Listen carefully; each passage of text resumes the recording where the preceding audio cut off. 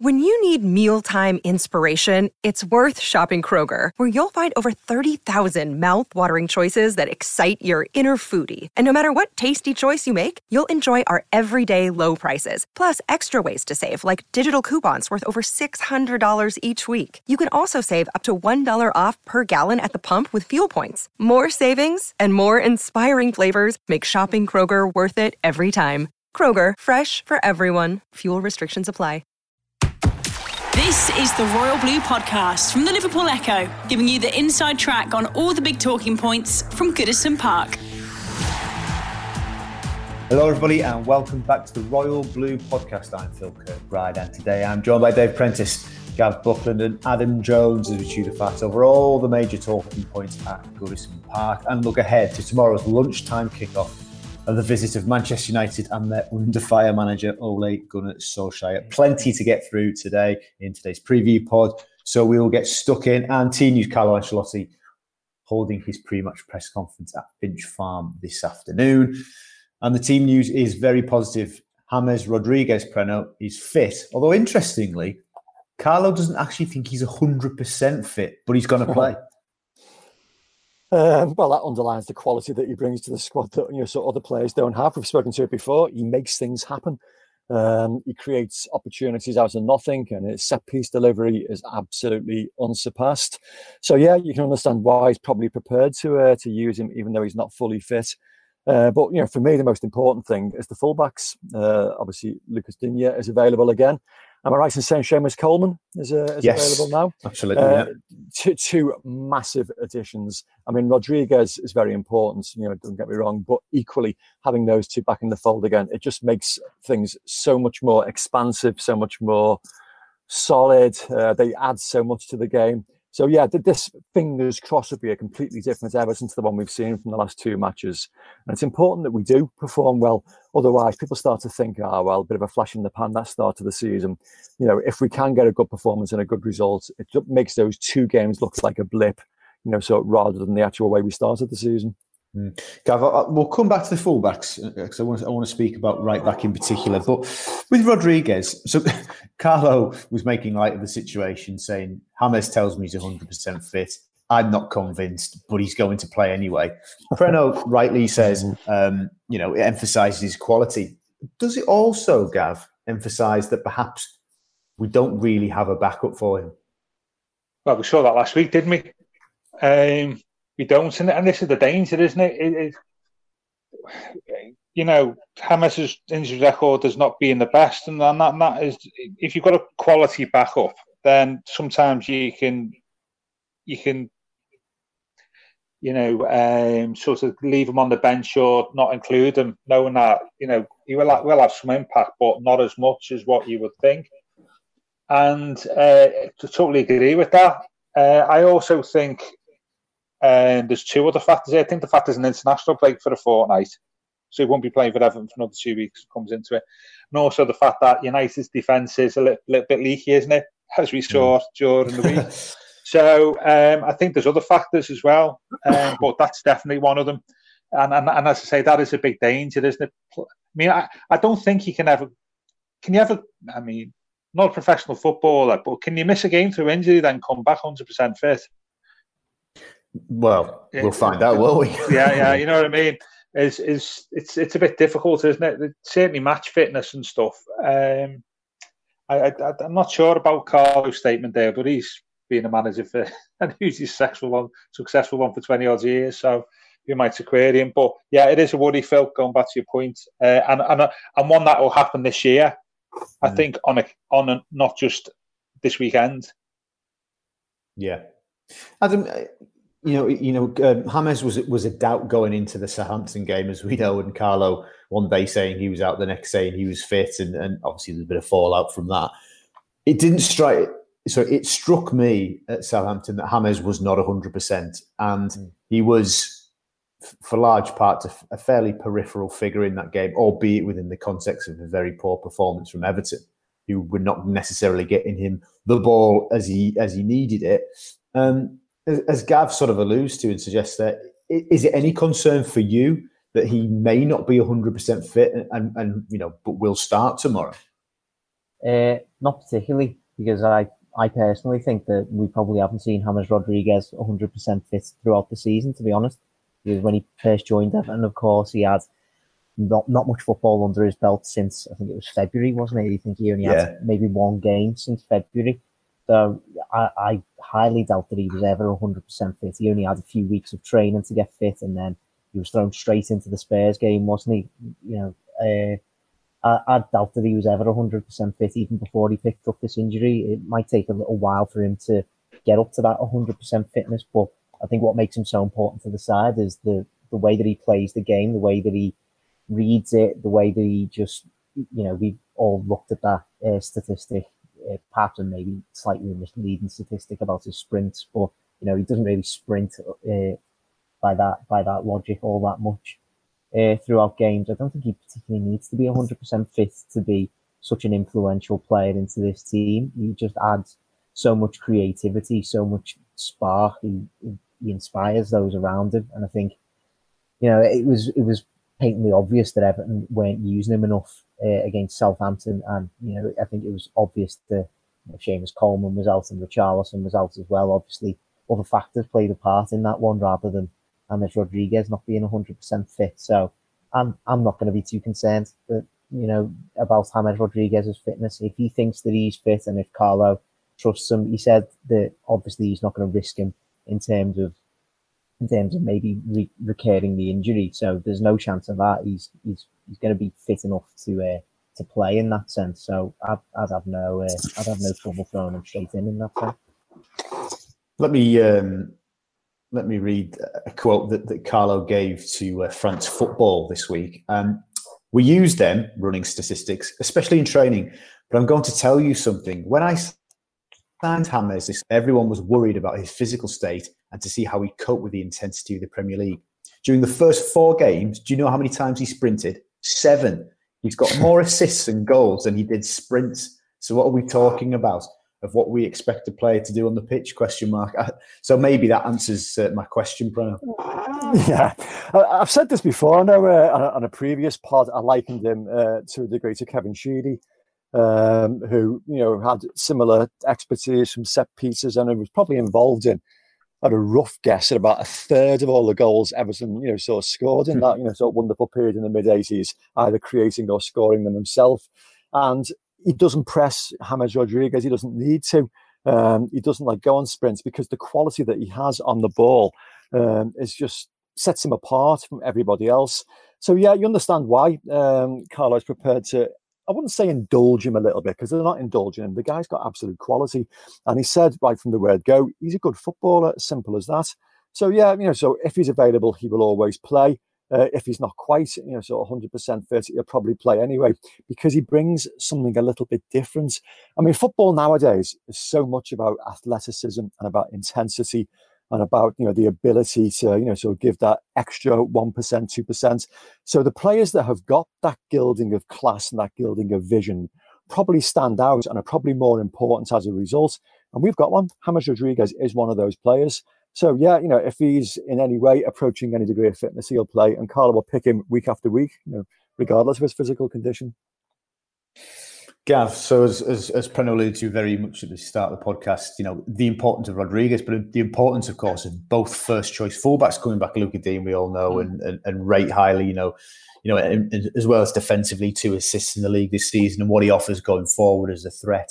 But talk to me about the right-back situation, where it seems the intonation and what was sort of inferred at the press conference was Coleman's fit, brackets, and he's gonna start again. He is first choice.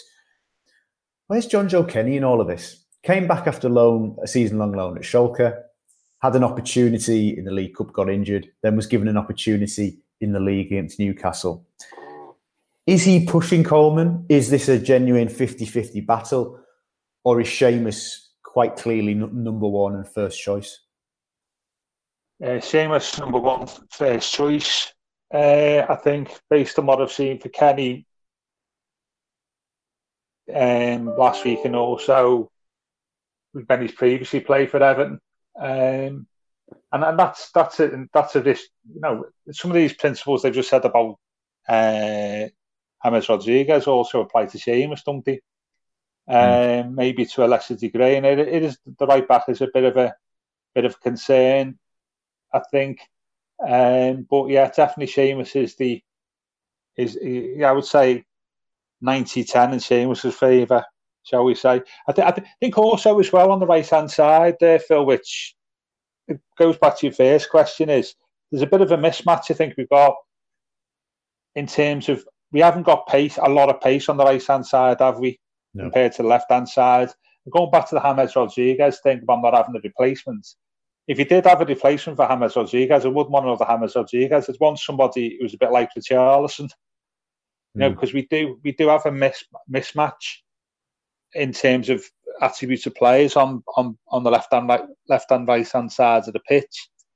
So Gav, I'll stop you there because it was going to be a point in the pod that I want to speak about later, but we'll bring it up now because it's relevant. As I'm sure everybody listening to this is aware, that there was a report in one of the national newspapers last Saturday saying that Everton could be interested in trying to loan Isco from Real Madrid in January. Yeah. Obviously, I asked Carlo on Sunday. He was very coy and said, fantastic player of whom I have fantastic memories, but I'm not focused on this at the moment. So are you saying that an Isco type of player actually isn't what we need if we are going to go and search for backup in the winter window? Yeah, it's a good point. I mean, I think, didn't he really keep Rodriguez out of Real Madrid for a bit? Yeah, I'm not sure. I think on the right-hand side, basically, we need pace. Yeah. And we haven't got it at the moment. I mean, Seamus is obviously, can over a short space can sort of motor a little bit, but he's not the player he was like he was 2012, 2015, say. If you compare the attributes of the two lads on the left to the two lads on the right, there's a difference, isn't there? It goes back to Pleno's point about athleticism. And that is something that I think we need to, we need to correct. Yeah, I think that's a fair point about Isco. Adam, what's your thoughts on that in terms of, look, we don't know for certain how serious the interest in Isco is. Obviously, as we mentioned, Carlo was coy, but certainly didn't knock it down on Sunday. Is Isco the type of player that this squad needs, or do we need to actually replace, for want of a better, in inverted commas, Theo Walcott and the type of attributes he has, which Gav alludes to, which is pace, more direct running, a bit more in the Richarlison profile? What do you think? I think it's an interesting question, isn't it? Because I feel like deep down, I find it hard to say that Everton shouldn't be signing a player like Isco, because at the end of the day, Isco is an absolutely phenomenal footballer. Like, he wouldn't be playing for Real Madrid otherwise. So he's another one, like, similar to James Rodriguez. On his day, he can absolutely change things for Everton. And if he's the man that Carlo Ancelotti wants to bring, and if he's up for coming, then I'd really find it hard to say that Everton wouldn't be better off with a player like that. Like, well, for example, let's say, would you rather be playing Isco or Gylfi Sigurdsson? I think I'd probably rather be playing Isco at the minute. Yeah. But in terms of the other part of your question, I would agree that I think that right hand side is somewhere that we need to address a little bit more, because I think James Rodriguez, while he's been playing very well on that flank, he so often drifts inside into those central positions, doesn't he? And that's what we kind of want him to do. We want him to be in those central areas, dictating the play, making those passes through to, Richarlison or Dean on that flank, or Calvert-Lewin. And obviously he can do it from that right hand side. But I think Gav's right in what he says, that we do need a bit of pace down that right hand side as well. I wouldn't mind seeing Anthony Gordon tried there, to be honest, up until we perhaps bring somebody in, because I think he does have bags of pace, and I think he's more than deserving of his chance on the wing, in either on the right wing or the left wing. I don't think it particularly matters where he plays. I think he's got the quality to play on either flank through the middle. Very versatile player. But yeah, if let's say we try it out and it doesn't work out for Gordon there, and he prefers to play on the left or something like that, then yeah, I would say that a bit of pace down the right hand side, especially seeing as we've lost Theo Walcott, and if he had nothing else, he had pace down that right hand side. I do think that's probably something that we need to replace. Yeah, I would certainly play Gordon on the left tomorrow. Preno, thoughts on that? It certainly was our information ahead of the window opening in the summer, and certainly through the early part of the window, that it was that alternative type of player that actually Everton were looking for. They were looking for somebody who offered something different to Walcott. But now Walcott's gone. It almost feels like maybe there's a case, as Gavin Adam have argued strongly for there, to find somebody with more direct approach play and a bit more in the Richarlison style. Yeah, it's all about a balance, isn't it? And, if you've got Richarlison on one side, so offering, so pace and penetration, you can maybe indulge, somebody like Rodriguez, who obviously has different qualities on the other flank. So, bottom line for me is good players, simple as that. Doesn't, matter what kind of qualities they bring to the squad, as long as they've got, so ability and got quality. And mentioning Anthony Gordon there, it's a surprise. I don't know if you wanted to talk about it at all today, but I'm really surprised that, so the lack of opportunity he's had this season. I know Carlo has said today that, it's not his job to develop players. It's his job to focus on the here and now. And, and the first team, so capable of getting a result on a particular day. But I just think on the fleeting occasions we've seen Anthony Gordon this season, was a full appearance against Salford when he looked great. Okay, it's only Salford. And we saw with Nkunku, so how different it can be starring in a Carabao Cup tie and trying to do it in a Premier League game. But equally, I think he got 45 minutes against Fleetwood, was it? And then half an hour against Southampton. And each time looked really bright and really purposeful. And he does have slightly different qualities to James in terms of penetration and his pace. And it was interesting what Adam said there about maybe giving him an opportunity on that flank, the opportunity to cut in. Just surprised that we haven't seen him, so tried more as an option. But, as we always say in these pods, what do we know compared to what Carlo knows? And he sees these players on a daily basis on the training pitch and therefore makes his decisions based on that. But I'm just a little bit surprised that we haven't seen more of him, to be honest, so on occasions this season. I'm sure many people listening to this pod would agree with you there, Perrin. I think it feels from the outside that Anthony is deserving of a start at some point very soon. So let's see what the manager picks tomorrow. Gav, the man in the opposite dugout tomorrow is under pressure. Obviously, a bit of a difficult evening in Europe for Manchester United in the week, back-to-back defeats. I know, look, we're not here to sort of dwell on Manchester United woes particularly, but it's a factor in the game tomorrow. Do you think it's unfair that Solskjaer is seemingly under pressure? No. The expectations of Man United are such that I think that they're in the bottom half. I can't remember the last time we played Man United when we were in the bottom half of the table. I think he deserves to be under pressure. I think there was a good point raised today that he's not done well enough to justify keeping his job, but he's not done badly enough to justify, you definitely getting a bullet. But yeah, I think so. The one thing that sort of hasn't helped them is all their good performances have been away from home. Those stats, which is worrying for us tomorrow. I think I said before, last 15 domestic away matches, they won 13 through 2. When they have played badly, it's been at Old Trafford, and that's tended to put a little bit more scrutiny on their performances and Solskjaer's progress. So I think he fully deserves it. What that means for us tomorrow, I don't know. It can work both ways, can't it? They are very dangerous away from home, largely. So I think I'm not entirely saying that they've lost 2 this week. Solskjaer's under pressure. Morale will be low, therefore it'll be an easy win for Everton. Tomorrow doesn't work for me. I think it'll be a tough game because they are dangerous away from home. The Royal Blue Podcast from the Liverpool Echo.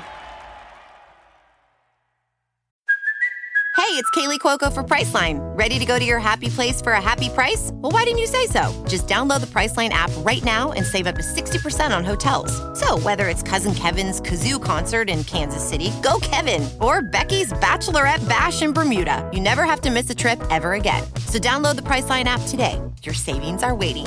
Go to your happy place for a happy price. Go to your happy price, Priceline.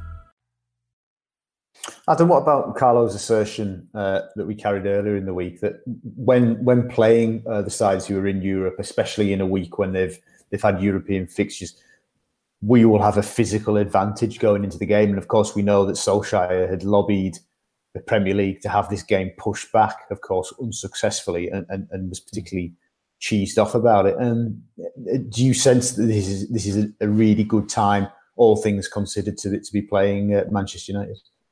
I think we can have a physical advantage, but it really depends on which Everton shows up. If it's the Everton that shows up against Southampton and Newcastle, then we can have all the physical advantage we want. If we play like that and stand off and, we're slow and tepid with our football, then we're just playing straight into Manchester United's hands. We need to really push home that physical advantage right from the first minute. And that's probably where we're going to be missing Richarlison the most this weekend, because obviously he's so good at pressing from the front and closing defenders down. His defensive work in terms of, somebody who is so effective going forward is really, really good as well.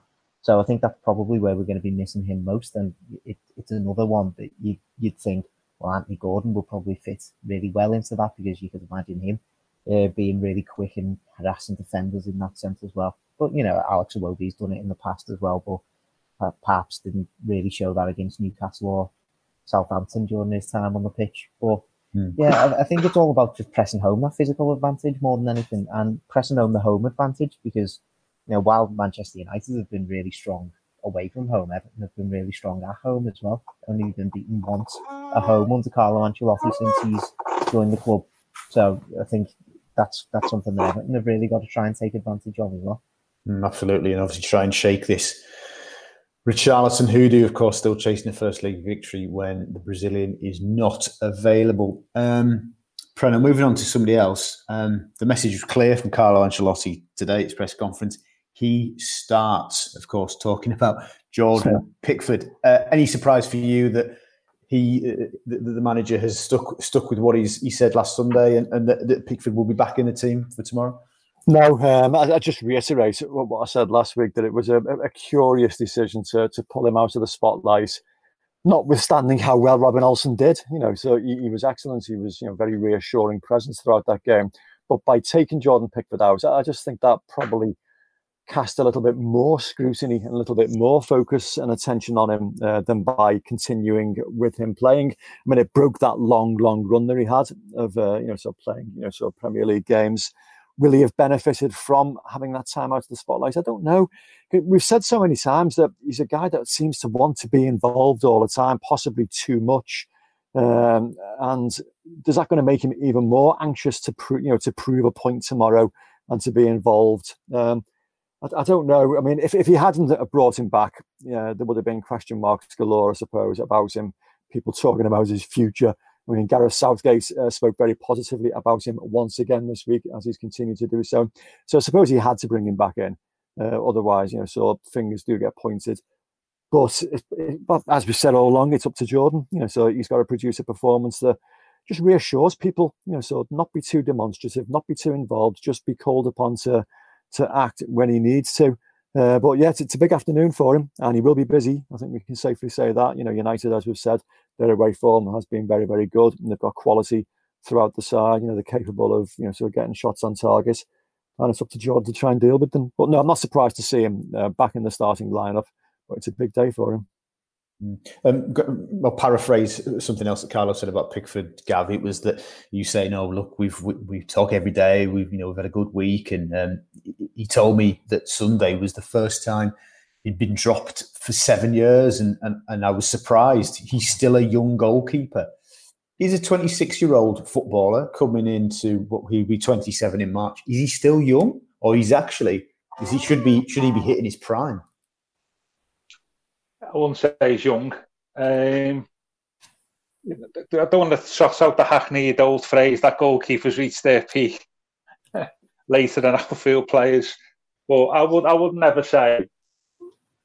never say he's young. He's played.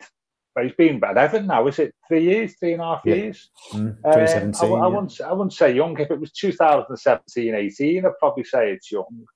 But I think 27 is maybe not peak years of a goalkeeper, but he's sort of answering them, isn't he? He's closer, put it this way, he's closer to his peak years what he is to the start of his career. And to be honest with you, that's the type of thing we've been speaking about, haven't we? When legitimately, when Jordan's had stick over the last 2 or 3 years, over maybe more his behaviour on the pitch rather than his ability, people have questioned his temperament, have questioned his temperament in relation to the fact that actually he should be growing out of those things as he matures, you know. And I think 27 to me is not young for a goalkeeper or a professional footballer. To be honest with you. Adam, there's obviously currently 4 goalkeepers in the first team squad at Everton. We'll sort of put João Virginia to one side at the moment because obviously he is young and obviously learning his trade. Obviously, you spoke about Olsen on Monday, but what will Jonas Lössl be thinking? It feels like he's back to square one. I think that's exactly what he's going to be thinking. I think he'll just have in his mind, when is he going to get his chance? Because he probably would have been thinking that last season as well, and that's obviously why he secured that loan move to Huddersfield. But it very quickly came apparent that Huddersfield, even before the COVID pandemic, were never going to be able to afford him on a permanent basis. So he was going to be, in a sense, back to square one when he came to Everton, and it was a case of fighting for his place again. But there must be something going on. He must not be showing enough in training because he's regularly being left out on the sidelines, and he's still not made a competitive appearance for Everton, which is baffling, really, considering he's been at the club for nearly a season and a half now. Obviously, with that loan move aside as well, but it really is a concern for him because obviously he's back. He's back at the situation that he was at last season, and the whole reason that he moved out on loan was because he wanted regular game time to try and get into the Denmark squad for the Euros, and he's going to be in that exact same position again. I can only see a loan move coming in January for him, surely, because he can't just sit around on the bench at Everton if he has hopes of getting into that squad, and obviously you'll want to be displacing a player like Kasper Schmeichel in that squad as well. He's not going to be able to do that unless he's getting regular game time somewhere. And with the amount of trust that I think Carlo Ancelotti rightly has in Jordan Pickford, with the performance of Robin Olsen on his debut, it looks like he's going to be a really competent backup as well. We've got a promising young goalkeeper in João Virginia as part of the 23s fringe on the first team as well. I just don't think there's a place for Jonas Lössl at Everton, to be honest. So I think I can only see another loan move coming in January, wherever that might be. He just needs game time. It's game time that Everton just can't give him. Phil, can I just add an additional point just on Carlo's point while I think about it? I think where he might be coming from is that Jordan was a relatively late starter, wasn't he, in the Premier League? He was 23, was he, when he played for Sunderland, something like that? So he's only really had, 4 years Premier League experience? Yeah. He was on loan, wasn't he, or for a number of clubs for several years? And I'm just wondering what Carlo means by that is, okay, you may not be young in age, but maybe as a goalkeeper in terms of being a proper Premier League experienced keeper, there's still maybe another season or two before he gets to that level, I mean, does he just for argument's sake, does he is that a valid excuse? Because plenty of goalkeepers come into the Premier League, and if they've never played here before, and yeah, well, Tahir came here when he was 22, something like that. Yeah, I'm just thinking, you forget Jordan when he came to Everton. He'd only had one Premier League season, hadn't he? Yeah. And I'm just thinking, it's not as if he's been playing, though he's 26, 27, it's not as if he's been playing in the Premier League since he was 20. No. So I can see a little bit where Carlo's coming from there, but I don't necessarily 100% agree with what he's saying. Yeah. And Carlo, of course, has made no secret of the fact that, he will continue to rotate as he sees fit with Olsen, it seemingly, in the driving seat. It's sort of Olsen related and a little bit Isco related. It feels as though Jonas Lössl was brought in as the goalkeeper to provide pressure for Jordan Pickford, and it felt like it was a player certainly that Marcel Brands had gone out and found, free transfer, played in the Premier League for 2 years, and they felt he was the right option. And Ancelotti has come in, and basically it feels like he's gone, no, he's not good enough. This isn't right. We're gonna have to go. You're gonna have to get me a new goalkeeper. Do you feel that January Carlo will make demands and do you think he will be provided with the players he asks for? I'm sure he'll make demands, but I think he's shown in the past that he's not the kind of manager that's going to, sort of throw his toys out the pram. If he's told what he wants isn't achievable and we need to work, so within a particular framework. There does seem to be quite a mature decision-making process at work here. All parties concerned speak very highly of each other, and there does seem to be a togetherness, which is quite reassuring. Just revisiting the goalkeeping situation again, I always find it quite strange. So put pressure on the number one. How does a backup goalkeeper do that? I mean, is it just by his performances on the training pitch? So every day, because by virtue of his position at the club, he's basically there in case he's needed, in case something happens to the first choice in terms of a loss of form or in terms of an injury. In which case, you need somebody. I always think experienced and reliable that can step into the frame rather than somebody who's young and promising.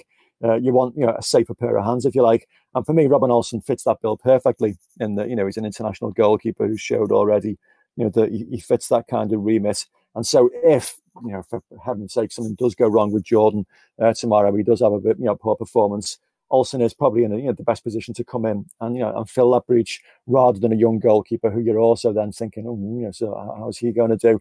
So what's happened to Lossell then, Premier? Because he's not a young goalkeeper; he's 30, 31. I don't know. It's obviously just something that Carlo doesn't fancy. So quite what he's seen, I don't know, because we've certainly not seen enough of him at Goodison anyway. So I don't know how he performed or what the reports were like back during his loan spell. He just wants his own players there. He wants his own men. He's already proved that he's going to change the model that the club had initially. So Marcel's model of so bringing in younger players with the ability to develop and have sell-on value. So should that be the case? So some of the players that Carlo has brought in have singularly booked that trend and have done so very, very successfully. And I think he'll probably try to do that again should he decide that those are the type of players that he wants at the football club. But it doesn't mean that so everybody's at odds with each other. So that there's a healthy debate to be had. So people discuss things so in a sensible manner and hopefully come with the right decision that benefits the football club. Absolutely. Gav, not Everton specific, and of course we hadn't up to this point had a game on pay-per-view, but it sounds this week as though the pay-per-view model for Premier League games is going to bite the dust. In favour of that? Yeah. I can see where the broadcasters are coming from on it in terms of the reputational damage. I think it was misjudged in terms of the price as well, as we all know what times we're living in, and also the fact that the games that were being shown were not exactly what you would say marquee Premier League games, with all due respect to the clubs involved. So yeah, I fully support that. But as you said before, it is a ludicrous position in this day and age going forward for future broadcasting deals that you can't watch every game live on a legitimate platform, shall we say? I think it's only 2 countries in Europe or something, isn't it? Where there's only England, Scotland, and Liechtenstein where that doesn't happen. It's a ludicrous proposition in this day and age that every match is not available live for supporters to watch as part of future broadcasting deals. And what was some of the thinking behind the 3 p.m. blackout as well to help protect attendances at grounds and stuff? But it doesn't seem to, certainly in the Premier League. Why would it's grounds further down the football pyramid, isn't it? Yeah. My counter to that is why do the Football League then put Football League games on Champions League nights? Yeah. The whole thing's ludicrous. It goes back to a bygone era to me. and it's not really reflecting what supporters want. And I do get it that if you do that, will you still carry on getting full houses for some of the lower ranking games, shall we say? But it's all about choice, and I just don't get it. I think this will eventually push that to club-only deals, where clubs are responsible for selling their own rights, or for some of them, which is usually wasn't in the Project Big Picture, certainly in 8 or 9 games abroad being sold. And I just think it's just something that needs to be looked at again in future deals. But I can see why at the moment it's being removed. It wasn't a good look in the times we're living at the moment. And I think they sadly misjudged the mood of supporters. And there was only one Premier League club voted against it originally, and it was not a good look at the time, and it still isn't now. Yeah. Okay, before we finish, customary predictions time for Everton versus Manchester United at Goodison, 12:30 kickoff. Adam, you get to go first this weekend, pal. What do you think will happen? I think it's going to be a tight game. With the amount of talk that Carlo Ancelotti's had on, focusing on the defence, and with a number of defenders back, including potentially Mason Holgate, which I think came as a bit of a shock, and that would be an amazing thing if he was to play tomorrow. I think Everton might just keep their second Premier League clean sheet of the season, so I'm going to go for the 2-0 win. Wow, good stuff. Preno? Well, that was ambitious. Much as I'd love to see us keep a clean sheet, we just haven't looked likely to do so over the last few weeks. But I just think the United journey back from Turkey, the moaning about trying to get the game switched, will play a psychological part, sort of in their mindset, and hopefully that means we will finish the game strong. I'm going to be positive. I'm going to be upbeat. I'm going to go for a 2-1 Everton victory. Okay, Gav. I'm going to go with what Preno says. Fine by me. I was going to go with what Adam said, but I thought then Preno's was a better option, purely on the basis that I don't think we've got a prediction right in September. So I'm struggling at the moment, obviously, in the league, I would imagine. Now, I win, but we're not keeping clean sheets at the moment, are we? Which is slightly worrying in itself. But I think 2-1 sounds like a fair result for me, and I was thinking of that, honestly, Dave, before we started. That's fine by me. What do they say? Fools seldom differ. I think what we should do in future, Phil, is we should email you our scores, and then you announce them, which adds a little bit of excitement to the pod, We might imagine the tension, and I'm sure the listeners could cope, to be honest with you. I couldn't, I agree with Preno and Gav. I'm not quite as confident about a clean sheet, and and United are very good on the counter attack as we've mentioned, and of course our way of playing at home tends to be a higher press and try to do things that way, and of course Richarlison's not playing, so the record books say that we won't win, sadly. So 1-1, I think 1-1. Okay. Chaps, thank you very much for your company, and thank you very much for listening. This has been the Royal Blue Podcast. You've been listening to the Royal Blue Podcast from the Liverpool Echo.